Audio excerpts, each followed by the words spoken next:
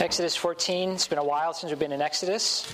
The quick review is that Israel has just left the land of Egypt. They're headed into the wilderness, and we'll pick up in chapter 14. This is the word of our God. Then the Lord said to Moses, "Tell the people of Israel to turn back and encamp in front of Pi Hahiroth, between Migdol and the sea, in front of Baal Zephon. You shall encamp facing it by the sea, for Pharaoh will say of the people of Israel, they are wandering in the land. The wilderness has shut them in. And I will harden Pharaoh's heart, and he will pursue them, and I will get glory over Pharaoh and all his host, and the Egyptians shall know that I am the Lord." And they did so. When the king of Egypt was told that the people had fled, the mind of Pharaoh and his servants was changed toward the people, and they said, "What is this that we have done, that we have let Israel go from serving us?" So he made ready his chariot and took his army with him and took 600 chosen chariots and all the other chariots of Egypt with officers over all of them. And the Lord hardened the heart of Pharaoh, king of Egypt, and he pursued the people of Israel while the people of Israel were going out defiantly. And the Egyptians pursued them, all Pharaoh's horses and chariots and his horsemen and his army, and they overtook them and camped at the sea by Pi Hahiroth in front of Baal Zephon. When Pharaoh drew near, the people of Israel lifted up their eyes, and behold, the Egyptians were marching after them, and they feared greatly. And the people of Israel cried out to the Lord, and they said to Moses, "Is it because there were no graves in Egypt that you've taken us away to die in the wilderness? What have you done to us in bringing us out of Egypt? Is this not what we said to you in Egypt? Leave us alone, and we may serve the Egyptians. For it would have been better for us to serve the Egyptians than to die in the wilderness." And Moses said to the people, "Fear not. Stand firm and see the salvation of the Lord, which he will work for you today. For the Egyptians whom you see today, you will never see again. The Lord will fight for you. You have only to be silent." And the Lord said to Moses, "Why do you cry to me? Tell the people of Israel to go forward. Lift up your staff and stretch out your hand over the sea and divide it, that the people of Israel may go through the sea on dry ground. And I will harden the hearts of the Egyptians so that they shall go in after them, and I will get glory over Pharaoh and all of his host, his chariots and his horsemen. And the Egyptians shall know that I am the Lord when I have gotten glory over Pharaoh, his chariots, and his horsemen." And the angel of the Lord who was going before the host of Israel moved and went behind them. And the pillar of cloud moved from before them and stood behind them, coming between the host of Egypt and the host of Israel. And there was a cloud, and there was dark. But it lit up the night without one coming near the other all night. Then Moses stretched out his hand over the sea, and the Lord drove back the sea by a strong east wind all night and made the sea dry land, and the waters were split. And the people of Israel went into the midst of the sea on dry ground, the waters being a wall to them on their right hand and on their left. The Egyptians pursued and went in after them into the midst of the sea, all of his horses, Pharaoh's horses, his chariots, and his horsemen. And in the morning watch, the Lord in the pillar of fire and of cloud looked down on the Egyptian forces and threw the Egyptian forces into a panic, clogging the chariot wheels so that they drove heavily.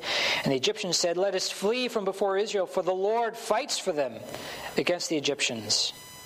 Then the Lord said to Moses, "Stretch out your hand over the sea, that the water may come back upon the Egyptians, upon their chariots, upon their horsemen." So Moses stretched out his hand over the sea.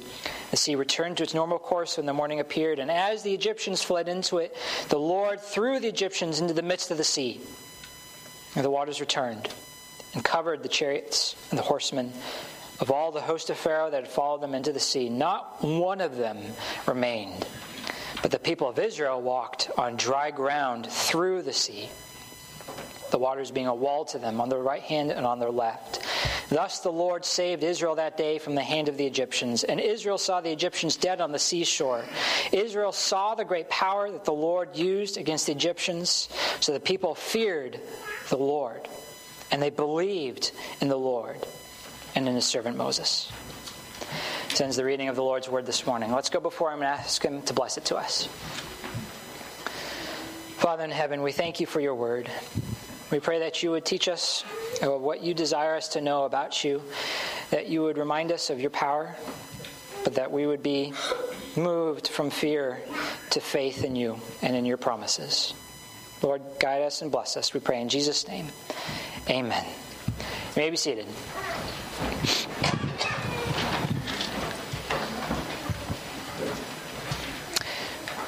If you're anything like me, you might have, at some point in your life, imagined yourself in this scenario.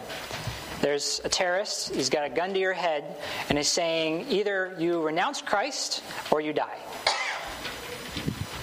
Maybe you've imagined that, maybe you haven't, I have.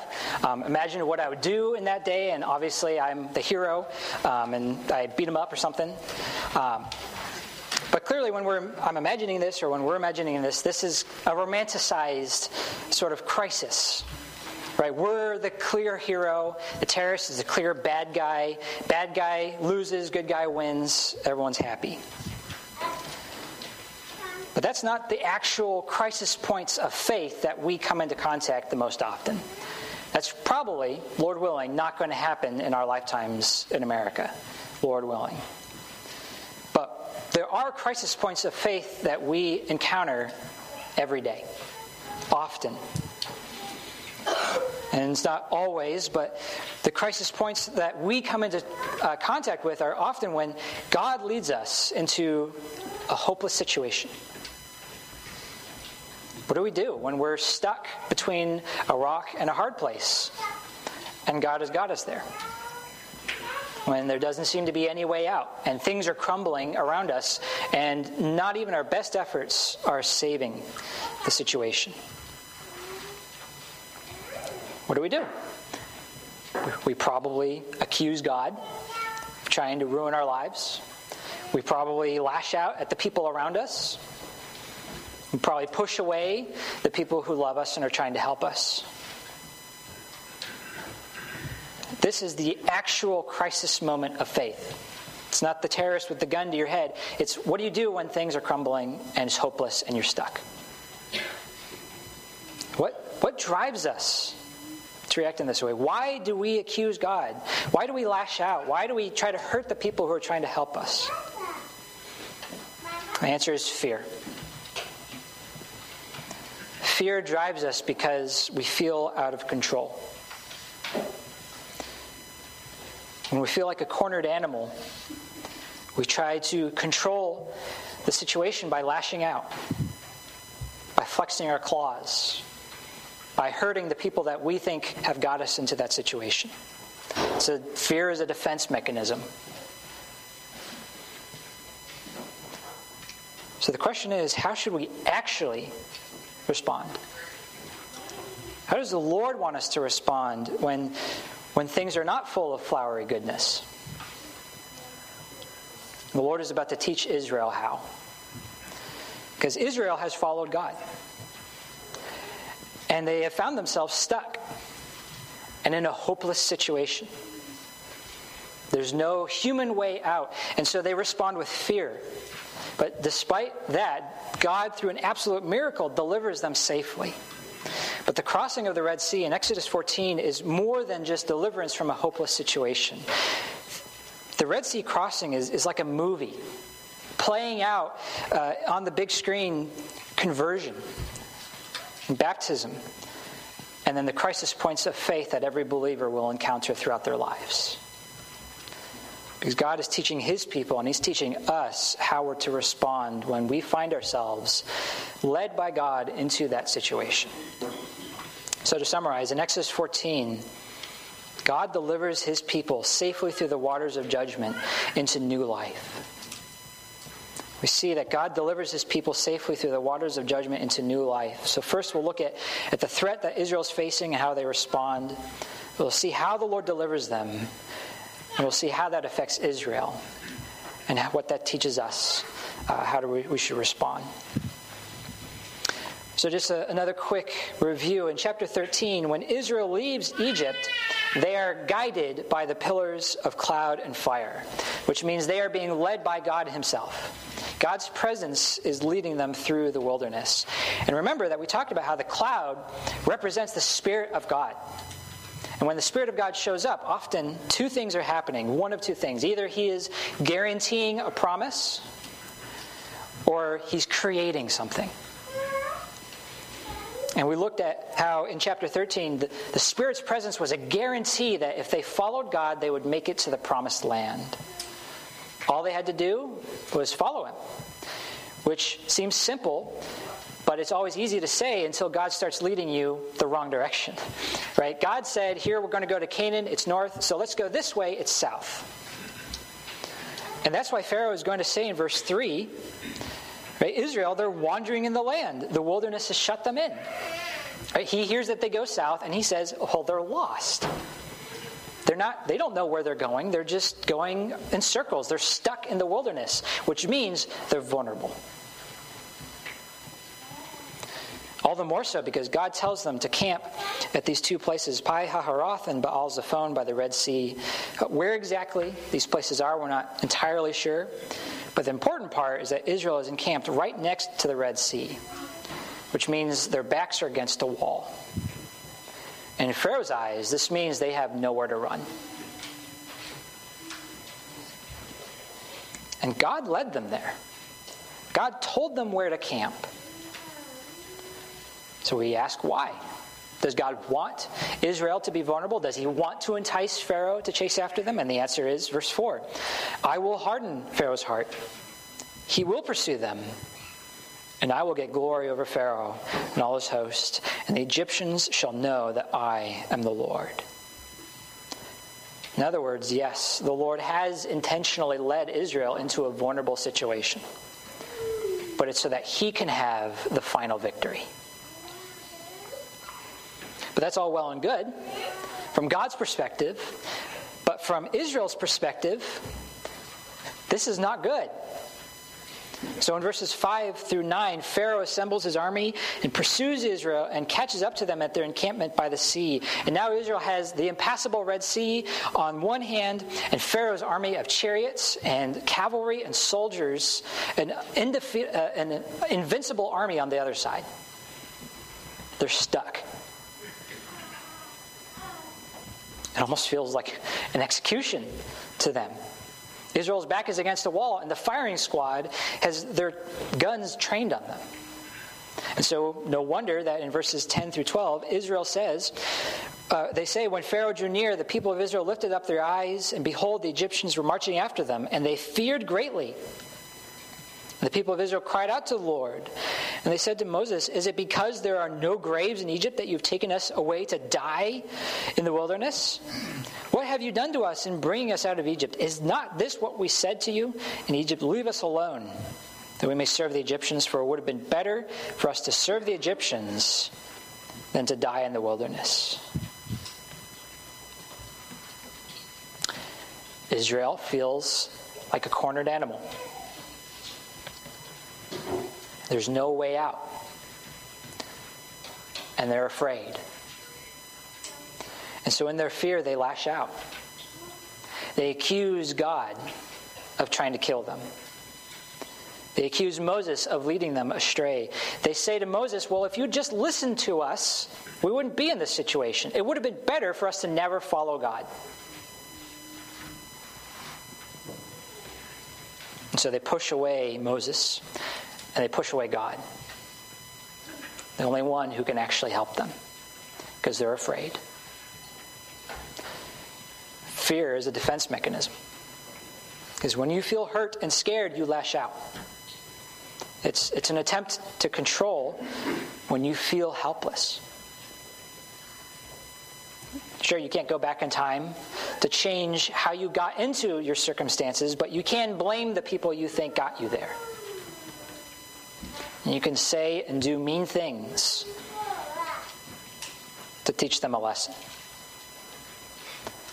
That's exactly what Israel does. So through Israel's eyes, things are hopeless. There's no way out. They're about to die. And they have no hope. But now let's look at the situation through God's eyes. Verses 13 through 14, Moses says, and Moses said to the people, don't be afraid. Stand firm. See the salvation of the Lord, which he will work for you today. For the Egyptians whom you see today, you will never see again. The Lord will fight for you. You have only to be silent. In other words, stand still. Keep your mouth shut Watch God. Because the most important part of these two verses is verse 14. The Lord will fight for you. The Lord has intentionally led his people into this impossible situation. From Israel's eyes, it's because clearly he wants to kill them. But from God's eyes, he led them there so that they would see him fight for them. He wanted Israel to know that he would fight for them no matter the odds. But he also led them there to humble them. Because I think that if there were even the tiniest sliver of a chance of salvation by their own ability, Israel would take it.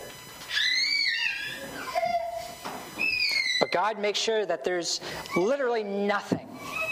There's no shred, there's no chance that Israel can do or say anything to save themselves.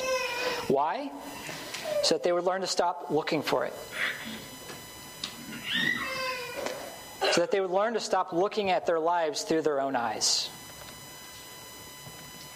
And that they would start to learn to see their lives through God's eyes. Because what is impossible for us is possible for God.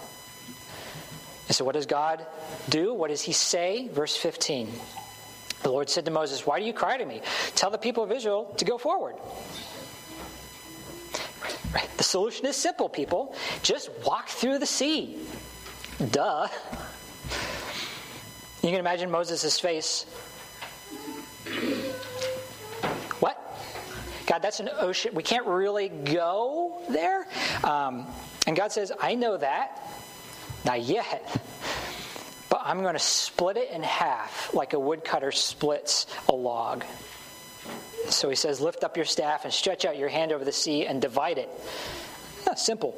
That the people of Israel may go through the sea on dry ground. Right? From our perspective, this is hopeless. There's no way out. You have an impassable road this way. You have an invincible army on this side. And God sees a way through and a way to defeat the enemy. Because to God, Pharaoh is an ant and the sea is a drop of water. But before the Lord casually does the impossible, verse 19 and 20 begin to show us that something deeper is going on spiritually. Because in verse 19 and 20 it says, "Then the angel of God who was going before the host of Israel moved and went behind them. And the pillar of cloud moved from before them and stood behind them, coming between the host of Egypt and the host of Israel. And there was the cloud and darkness, and it lit up the night without one coming near the other all night." Now, these verses are confusing to read in English, even more so in Hebrew. But here's what I think it means. The presence of the Lord moves from leading Israel in the front of the column to behind Israel, creating a physical barrier between Egypt and Israel. And on the Egypt side, the pillar of cloud casts darkness on them. But on the Israel side, they have light. But this is more than just a physical reality. God is revealing the spiritual reality at the same time. Egypt and Israel are separated. They are not the same. God is with Israel. And he is not with Egypt. He has shown his light upon Israel. He has chosen them for himself. And he is revealing to them something about himself in a way that he's not going to reveal to Egypt. Because twice in our passage, God says that the Egyptians shall know that he is the Lord. Verse 4 and verse 18. But what does that mean? What the Lord is saying is that through this Red Sea crossing, Egypt will know him as righteous and just judge. They are going to find out that God is just and that he judges sin. And Egypt is in the darkness, which means they are blind, they are lost, they are forsaken, and they're about to be thrown into the water, which in the Bible often means water represents judgment. Because to be cast into the sea or to be overwhelmed by the flood means that the Lord has judged you. And that's why Egypt will know God as judge. Because as he has cast them into darkness, he's about to cast them into the water, just like he did with Noah back in Genesis. But just like he did with Noah, while God judges sin for his people, he provides a way through the waters of judgment. Because Israel is about to find out a different side of God. Because Israel's in the light, which means they're in the presence of the Holy Spirit. And the Lord is going to provide a path, not around, but through the waters of judgment. Just like he did with Noah and the ark. Egypt will know God as judge, but Israel is going to know God as Savior. As the one who rescues them from judgment. And so the Lord does it. And in the following verses, the Lord splits open the sea. The Egyptians are destroyed. God achieves victory over them. But Israel walks through the sea on dry ground. Israel walks through the waters of judgment safely. But here's the amazing thing. Because the Israel that emerges on the other side of the Red Sea is a different people than the ones who entered it. Because read verse 31. Israel saw the great power that the Lord used against the Egyptians. So the people feared the Lord, and they believed in the Lord and in his servant Moses. That's a different heart altogether than the Israel who just said, God, you're leading us here to kill us.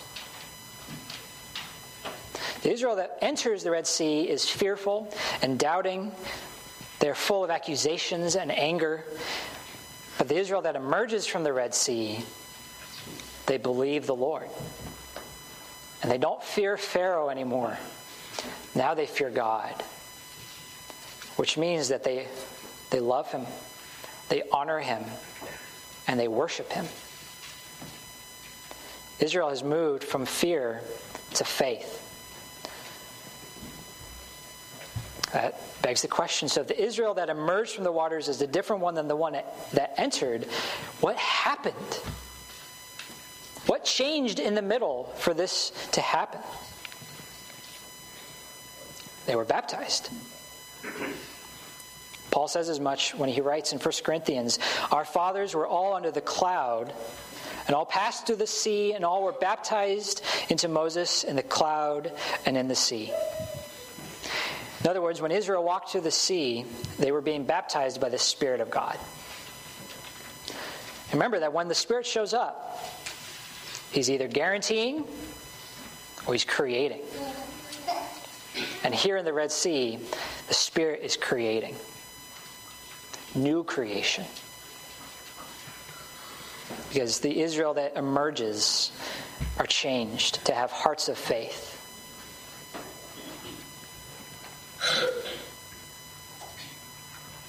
But what about Egypt?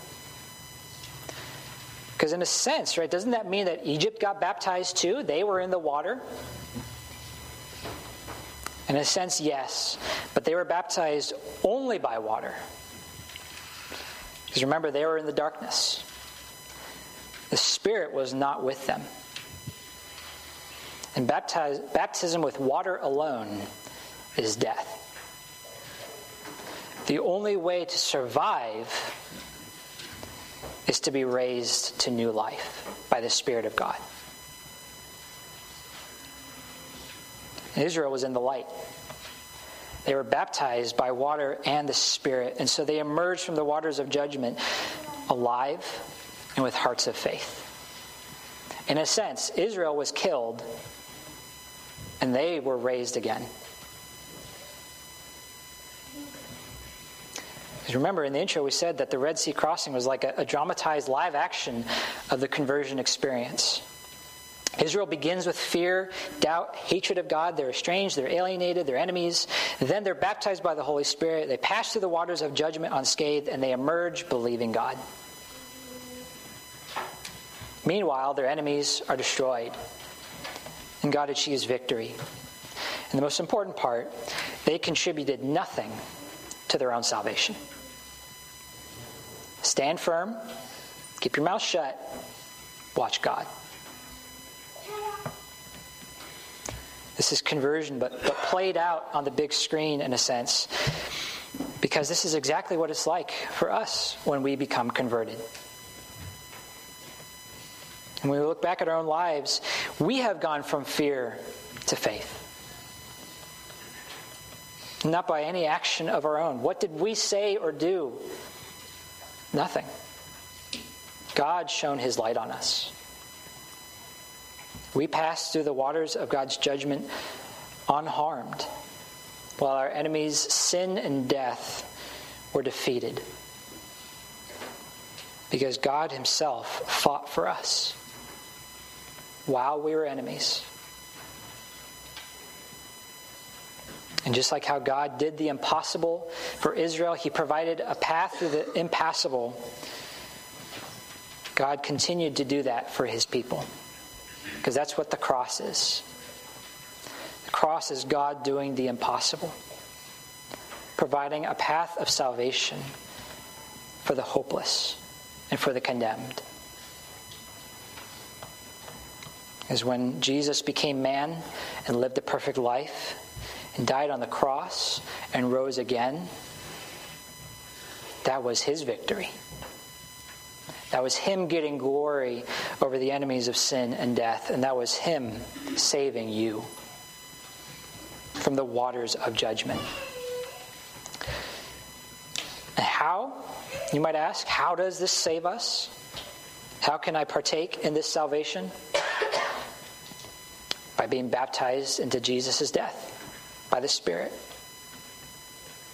Because through baptism by the Spirit, you are united to Christ, so that when Jesus was crucified, you were crucified. When he died, you died. And when he rose from the grave, when he was resurrected, you were resurrected too. And so as Paul says in Romans, so also you must consider yourselves dead to sin and alive to God in Christ Jesus. Because your sins are dead and buried, but you have passed through the waters of judgment, and you are alive in Christ forever. But there's a reason that Paul says you must consider yourselves. Not because it's not true until you consider it. It is true. But because we need to keep coming back to this truth, because we're going to continue to face crisis moments of faith. We're going to continue to find ourselves stuck and cornered and in a seemingly hopeless situation. And we'll have two choices. We could respond with fear. We could push away others. We could lash out. We could try to control it. Or we could believe God. And we could trust him. And we could believe that if he made a path for salvation for us, if he can do the impossible, he will continue to do it. Because he promises to fight for us. So remember, when you find yourself in that crisis moment, remember the God who split the sea. He fights for you. And you have only to be silent. I'd like to invite the elders forward that we can receive the Lord's Supper this morning. Let's pray. Father in heaven, we thank you for the gift of your Son. We praise you for all that you've poured out for us on our behalf. We thank you that you have fought for us, that you continue to do so. Lord, help us to respond with faith instead of fear when life seems hopeless, when we feel stuck and cornered, help us, Lord, to look to you, our shield and our defender, instead of trying to defend ourselves. May you continue to conform us, Lord, to the image of your Son. In his name we pray. Amen.